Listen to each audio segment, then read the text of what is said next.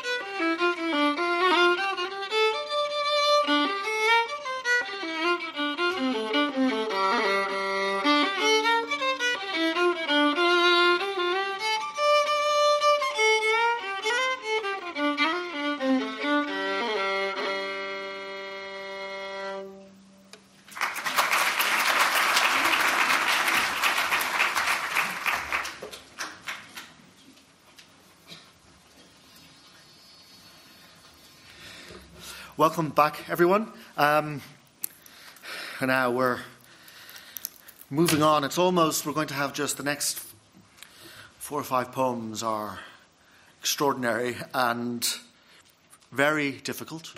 I could spend a long time speaking about any individual one of them, but Richard has told me I can't speak for more than 10 minutes, so I will try to restrain myself. Just to give a little bit of biographical detail, in 1917, now we jumped ahead a little bit in the last section because we read a prayer for my daughter. Now, Yeats had a daughter, so where did he get a daughter? Well, he did marry. He married that year. Who did he marry? Well, he married a woman called Georgie Hyde Lees, and even though we heard a lot about the women in Yeats's life and women biographically as well as in his poetry, played a huge role. And we heard about Olivia Shakespeare, his close friend in Friends, and Lady Gregory. He saw Olivia Shakespeare as of his kindred of his soul, and Maud Gonne as the opposite. So Maud Gonne was the one who created a huge passion, though he did have a brief affair with Olivia Shakespeare. Lady Gregory, his extraordinary collaborator and supporter, who used to give him cocoa and hot water bottles in Coole Park every year. We saw her friendship. But I think we also need to give our due recognition to George, his wife, Georgina Hyde Lees, who we call George. How did he get to the position where he married George? Well, Richard read Easter 1916, Yeats' famous poem about Easter Rising. There's a line there about a drunken, vainglorious lout, but he too I will number in my song. That drunken, vainglorious lout was John MacBride, who married Maud Gonne, much to Yeats's terrible disappointment. And it wasn't a happy marriage. They separated. He did have a daughter, or she did have a daughter with him. In 1916, MacBride was killed, executed. So that's why he gets the mention and the elegy in the poem. And this frees up Maud Gonne. So in 1916, Yeats duly goes and proposes to Maud again, gets rejected. So then he moves his attention to her daughter Iseult Gonne, to whom he proposes. Iseult also rejects Yeats. So this is an era before Tinder. So what's he to do? He's aware at this stage in his life that he needs a wife. He wants to marry. He wants to settle. This is an urge that's reaching on him. At the start of his collection, the first poem of his collection, Responsibilities, he asks pardon from his old fathers that he has not produced a child. He's only produced a book at the age of 49. And he says rather grandly, my blood that you've given me that has not passed through any huckster's loins. Grandly and inaccurately from his own point of view. Yeats liked to elevate his genealogy. But he proposes to a colleague, a young woman,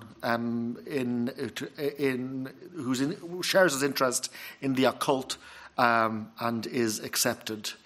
And they go on honeymoon, and something really extraordinary and career-changing happens on this honeymoon in the south of England. At the start, he's very unhappy. And he writes to Lady Gregory about how unhappy he is. He feels guilty. He feels that he might have made the wrong marriage. He feels that he's still very tied up with his passion for Iseult and Maud, and he's feeling very despondent.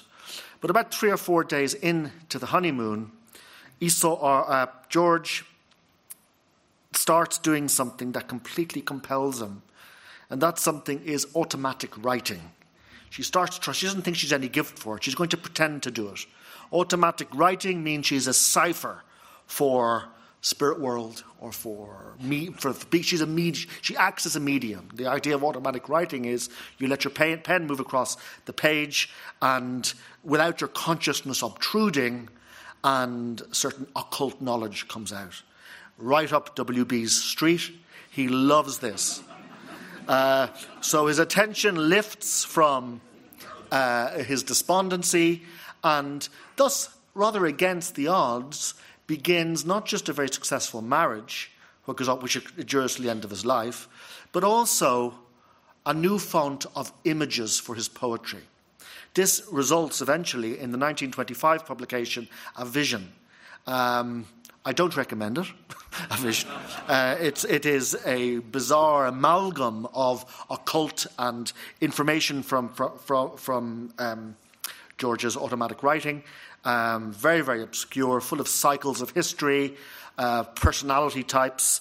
But it is nonetheless a useful annotator for scholars trying to get behind the poetry. Now, sometimes getting behind the poetry, even the poems we're about to hear, can be really beside the point. Let the difficulty of the poems just float by and listen to the language. You could spend an awful lot of time unpacking a poem like The Tower, or really famous poem like The Second Coming. Its strangeness is part of its power. I will just say, so I'm going to restrict what I want to say about it, but I will just say one thing from A Vision, which might gloss both The Second Coming and Leda and the Swan. In A Vision, Yeats comes up with a theory of history as cyclical, and the cycle of history lasts for 2,000 years. And for Yeats, we're coming to an end of a cycle, or we were coming to an end of a certain cycle of history. A cycle that was inaugurated by the Incarnation, by the Christian era. It was inaugurated by the birth of Christ, and it's now coming to the end. He has this symbol of a gyre, what he called the gyres, which is something, a spiral, which is coming to the end of a spiral. Starts at a point, cycles on, and gets wider. In The Second Coming, his symbol for this is the falcon and the falcon. The falcon cannot hear the falconer. Things fall apart, the centre cannot hold. This is his power to express historical crisis, which is evidenced in the historical crisis he sees around him at this era, after the First World War, after the Russian Revolution. There's war in Ireland, but it also ties into his own personal idiosyncratic mythology. The companion poem is Leda and the Swan, which is the image comes from a bit of Greek mythology where Zeus takes on the image of a swan, takes on the form of a swan. Often when Zeus, the Greek god, takes an sexual interest in a mortal, he often takes on the form of an animal before he has a sexual experience with that mortal, and whenever that happens, there is always issue. And one of the children born of Leda is Helen of Troy. Helen of Troy famously leads to the Trojan Wars, and that's the reference in that poem to the burning roof and tower and Agamemnon dead. But it's an echo because that, for Yeats, inaugurated the period of history before the Christian period.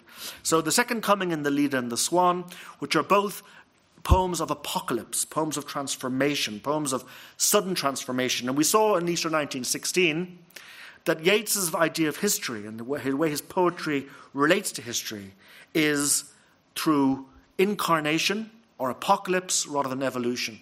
That's to him as how history changes. So the poems have their power because things happen suddenly. A terrible beauty is born because in 1916. Here too, he is witnessing, yearning for, poeticizing a moment of change. We have poems here from The Tower and The Winding Stair, which I said at the start are amongst Yeats's great modernist achievements as collections. Sailing to Byzantium, another very, very famous poem, the first poem of The Tower, a poem of escape, which looks back hugely different from the early poems like the Lake Isle of Innisfree. But like the Lake Isle of Innisfree, written when he was a relatively young man in London, he's looking around and he's seeing sensuality and he's seeing youth and he desires to go away. And in his mind, in his myth, it's 5th century AD Byzantium, which is now Istanbul, where he wants to go. He sees this as a place of perfection, but it's a very frozen sort of perfection. As ever with Yeats, the urge to escape is fraught with ambivalence, and it's actually not that attractive, the image of ambivalence. But Sailing to Byzantium is one of Yeats's great poems of old age, and responding poetically about old age. But as ever with Yeats, the real nux is the conflict itself. It's the urge to go on the journey rather than the arrival. When we find old age and the passing of time and death, really huge questions surfacing again and again in these poems that we're about to hear, often refracted through political crisis and marrying political crisis, political change, violence that he sees in Ireland and also in Europe, with his own hugely significant grapplings with the meaning of life, with the purpose of living, with the purpose of work. And these are the questions that come up in a great poem like Among Schoolchildren, or indeed Lapis Lazuli, which is Yeats's reflections on catastrophe that he writes in 1939. He doesn't witness the Second World War because he dies before it, but the year he's aware of the storm clouds that are gathering.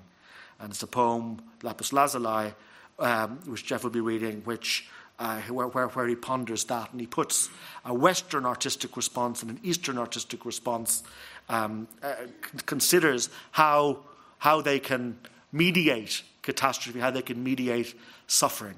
And it's actually a very affirmative poem.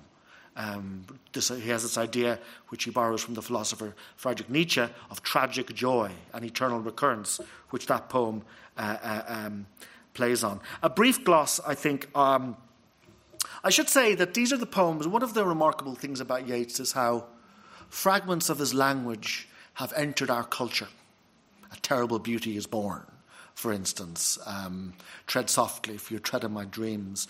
Equally, these are the poems which have given us phrases like No Country for Old Men, which was a film a few years ago, a line from Sailing to Byzantium, or The Second Coming, which may, I think, be the most quoted Yeats poem. Often these quotes come out of context.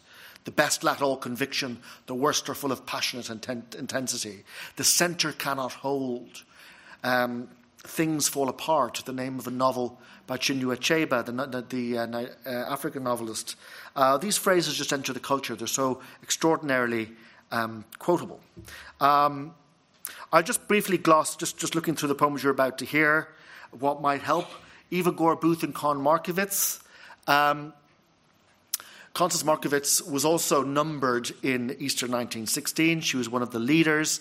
She was an Anglo-Irish woman who was brought up in Lissadell, which is a big house in Sligo, which Yeats used to visit as a child.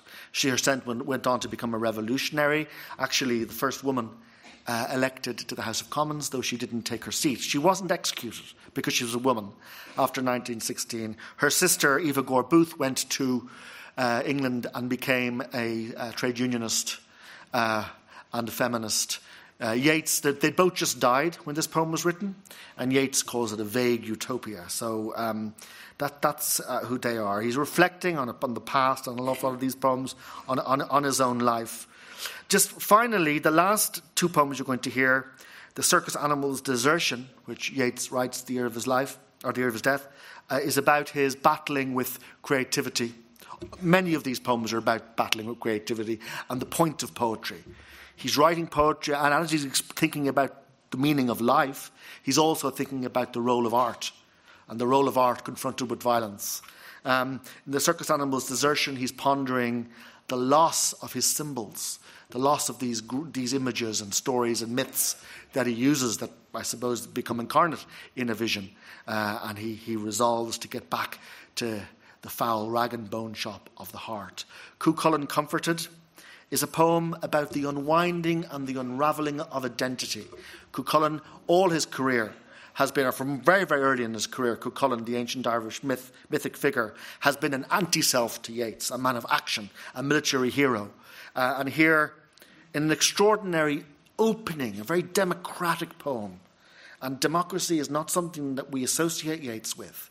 Yeats is interested in hierarchy and oligarchy and rhetorical hauteur. But this poem is an extraordinary easing poem as Cuchulainn becomes a shade in the afterlife and finds common cause with these other shades, the cowards, who are opposite to him. Okay, sorry, Richard, I've gone on for a little bit more than 10 minutes, but hard to push all those through. And pass over, I think, to Genevieve, who's going to read one of Yeats's towering poems at Second Coming.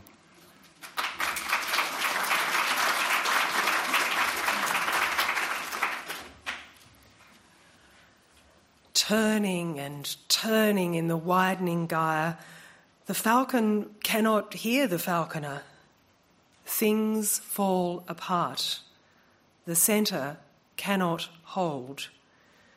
Mere anarchy is loosed upon the world. The blood-dimmed tide is loosed, and everywhere the ceremony of innocence is drowned. The best lack all conviction, while the worst are full of passionate intensity. Surely some revelation is at hand. Surely the second coming is at hand. The second coming. Hardly are those words out when a vast image out of Spiritus Mundi troubles my sight. Somewhere, in sands of the desert, a shape with lion body and the head of a man, a gaze blank and pitiless as the sun, is moving its slow thighs, while all about it, real shadows of the indignant desert birds. The darkness drops again, but now I know that 20 centuries of stony sleep were vexed to nightmare by a rocking cradle. And what rough beast, its hour come round at last, slouches towards Bethlehem to be born.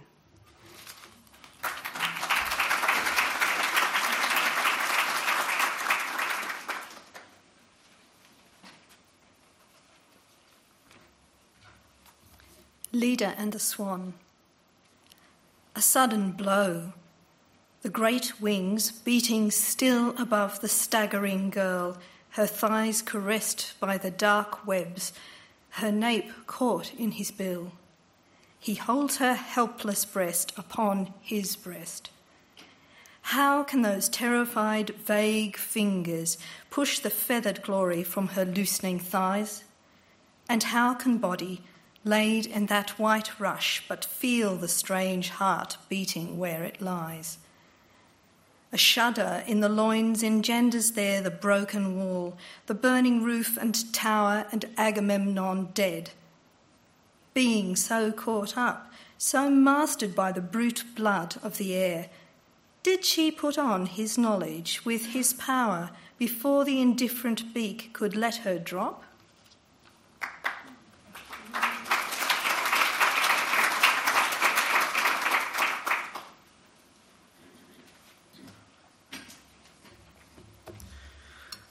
Among school children. I walk through the long schoolroom questioning. A kind old nun in a white hood replies. The children learn to cipher and to sing, to study reading books and history, to cut and sew, be neat in everything in the best modern way. The children's eyes in momentary wonder stare upon a 60-year-old smiling public man. I dream of a Lydian body, bent above a sinking fire, a tale that she told of a harsh reproof or trivial event that changed some childish day to tragedy. Told, and it seemed that our two natures blent into a sphere from youthful sympathy, or else, to alter Plato's parable, into the yolk and white of the one shell. And thinking of that fit of grief or rage, I look upon one child or t'other there, and wonder if she stood so at that age. For even daughters of the swan can share something of every paddler's heritage, and had that colour upon cheek or hair, and thereupon my heart is driven wild. She stands before me as a living child. Her present image floats into the mind. Did Quattrocento finger fashion it, hollow of cheeks as though it drank the wind and took a mess of shadows for its meat? And I, though never of Lydian kind, had pretty plumage once. Enough of that. Better to smile on all that smile and show there is a comfortable kind of old scarecrow. What youthful mother, a shape upon her lap, honey of generation had betrayed, and that must sleep, shriek, struggle to escape as recollection or the drug decide, would think her son, did she but see that shape, with 60 or more winters on his head, a compensation for the pang of his birth, or the uncertainty of his setting forth. Plato thought nature but a spume that plays upon a ghostly paradigm of things. Soldier Aristotle played the tawse upon the bottom of a king of kings. World-famous golden-thighed Pythagoras fingered upon a fiddlestick or strings what a star sang and careless muses heard. Old clothes upon old sticks to scare a bird. Both nuns and mothers worship images, but those the candles light are not as those that animate a mother's reveries, but keep a marble or a bronze repose. And yet they too break hearts. O presences that passion, piety, or affection knows, and that all heavenly glory symbolize. O self-born mockers of men's enterprise. Labour is blossoming or dancing where the body is not bruised to pleasure soul, nor beauty born out of its own despair, nor blear-eyed wisdom out of midnight oil. O chestnut tree, great rooted blossomer, are you the leaf, the blossom, or the bowl? O body swayed to music, O brightening glance, how can we know the dancer from the dance?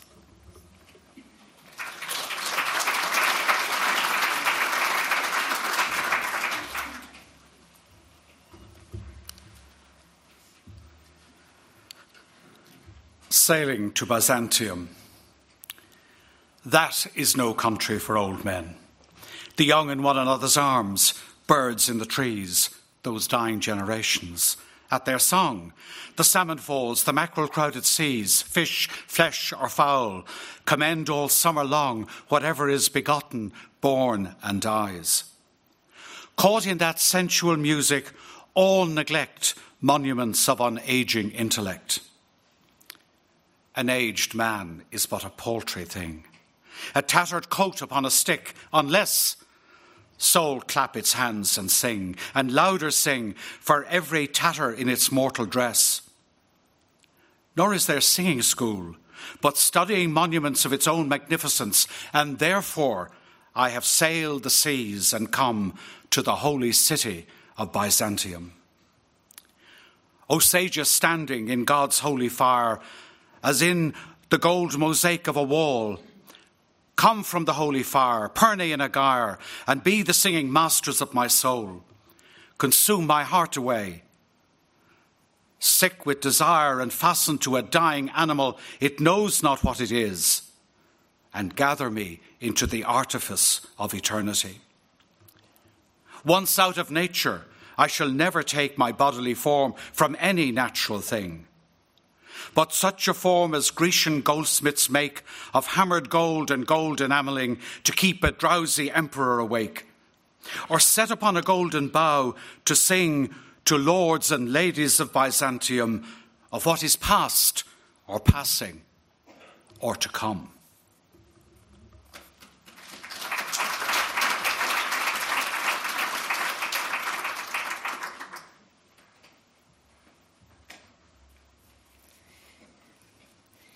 In memory of Eva Gore-Booth and Con Markovich.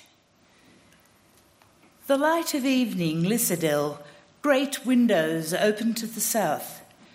Two girls in silk kimonos, both beautiful, one a gazelle.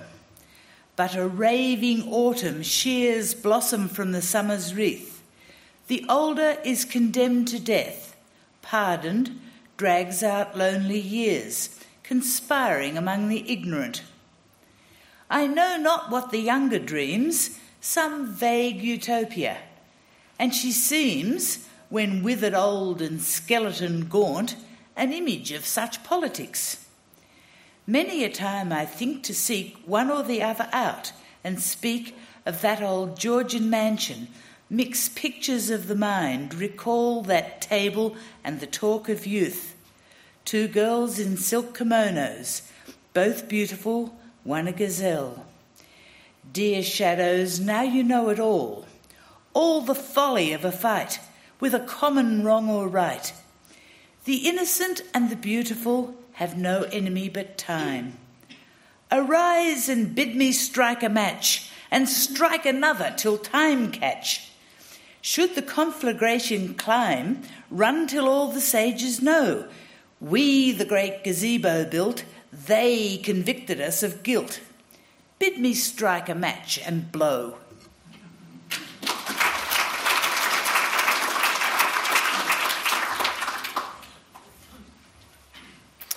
Crazy Jane talks with the bishop.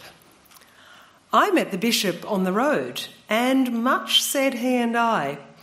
Those breasts are flat and fallen now, those veins must soon be dry. Live in a heavenly mansion, not in some foul sty. Fair and foul are near of kin, and fair needs foul, I cried. My friends are gone, but that's a truth nor grave nor bed denied.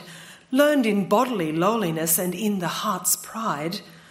A woman can be proud and stiff when on love intent, but love has pitched his mansion in the place of excrement, for nothing can be soul or whole that has not been rent.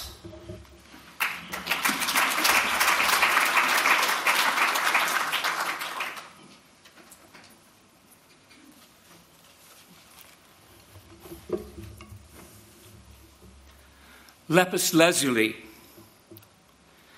I have heard that hysterical women say they are sick of the palette and fiddle bow, of poets that are always gay, for everybody knows, or else should know, that if nothing drastic is done, aeroplane and Zeppelin will come out, pitch like King Billy bomb balls in until the town lie beaten flat. All perform their tragic play. There struts Hamlet, there is Lear, that's Ophelia, that Cordelia. Yet they, should the last scene be there, the great stage curtain about to drop, if worthy their prominent part in the play, do not break up their lines to weep. They know that Hamlet and Lear are gay, gaiety transfiguring all that dread. All men have aimed at, found and lost. Blackout. Heaven blazing into the head. Tragedy wrought to its uttermost. Though Hamlet rambles and Lear rages, and all the drop scenes drop at once upon 100,000 stages, it cannot grow by an inch or an ounce. On their own feet they came, or on shipboard, camelback, horseback, assback, muleback, old civilizations put to the sword. Then they and their wisdom went to wrack. No handiwork of Callimachus, who handled marble as if it were bronze, made draperies that seemed to rise when the sea winds swept the corner, stands. His long lamp chimney, shaped like the stem of a slender palm, stood but a day. All things fall and are built again, and those that build them again are gay. 2 Chinamen, behind them a third, are carved in lapis lazuli. Over them flies a long-legged bird, a symbol of longevity. A third, doubtless a serving man, carries a musical instrument. Every discoloration of the stone, every accidental crack or dent seems a watercourse or an avalanche or lofty slope where it still snows, though doubtless plum and cherry branch sweetens the little halfway house those Chinamen climb towards. And I delight to imagine them seated there. There, on the mountain and the sky, on all the tragic scene they stare. One asks for mournful melodies. Accomplished fingers begin to play. Their eyes mid many wrinkles, their eyes, their ancient glittering eyes, are gay.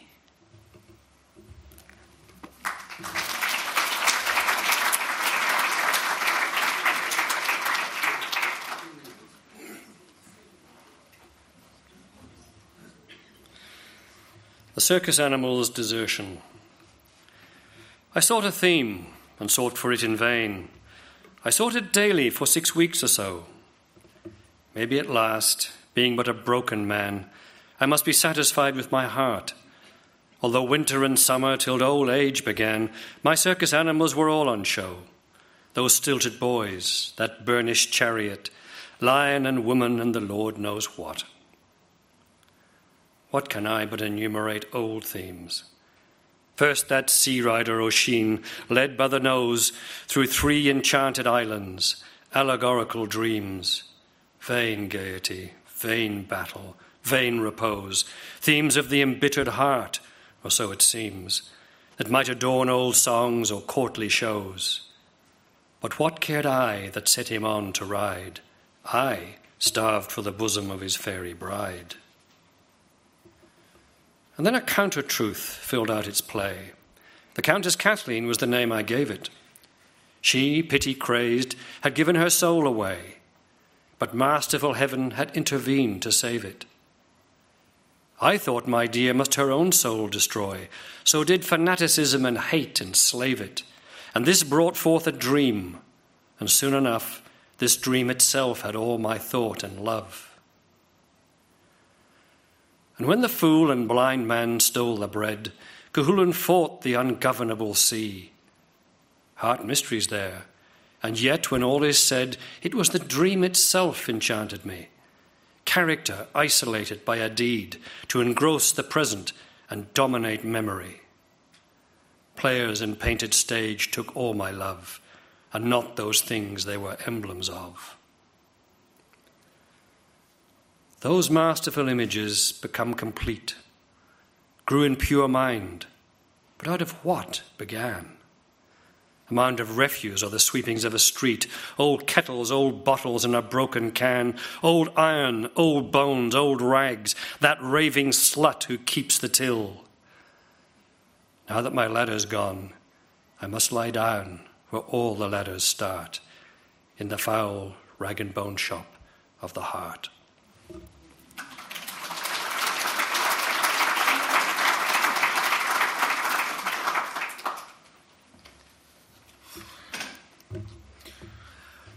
Cuchulainn comforted. A man that had 6 mortal wounds, a man violent and famous, strode among the dead. Eyes stared out of the branches and were gone. Then certain shrouds that muttered head to head came and were gone. He leant upon a tree as though to meditate on wounds and blood. A shroud that seemed to have authority among those bird-like things came and let fall a bundle of linen. Shrouds by 2 and 3 came creeping up because the man was still. And thereupon that linen carrier said, "Your life can grow much sweeter if you will obey our ancient rule and make a shroud. Mainly because of what we only know, the rattle of those arms makes us afraid.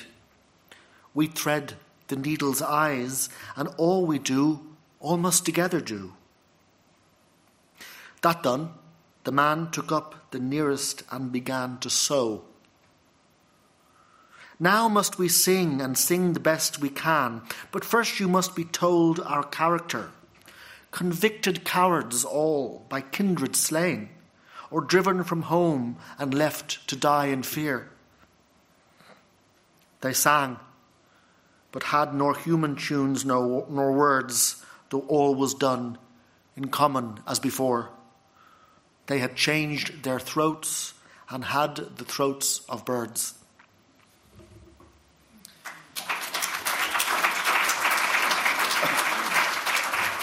That poem was written shortly before Yeats's death in 1939.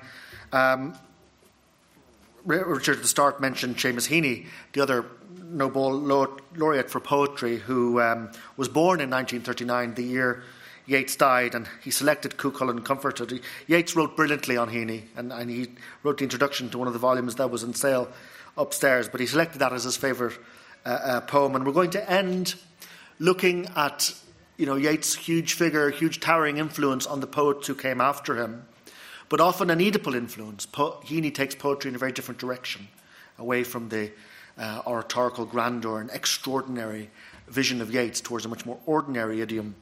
W.H. Auden, the English poet, also had an ambiguous relationship with Yeats. Like many English poets and commentators, he was uncomfortable with the silliness, silly willy, the occult interests that Yeats had. Auden, Philip Larkin had the same response. But at the same time couldn't escape his influence. He was also, Auden in the 30s, and this is 1939, he writes this elegy, but Auden, like his generation, were very left-leaning and supported the Republicans in the Spanish Civil War. So Auden recognises Yeats's genius, how could he not? And recognises his worthiness for an elegy, but has these two problems with it, particularly with Yeats's politics, which moved to the right. They were always on the right, but he moved quite to the authoritarian right in the 1920s.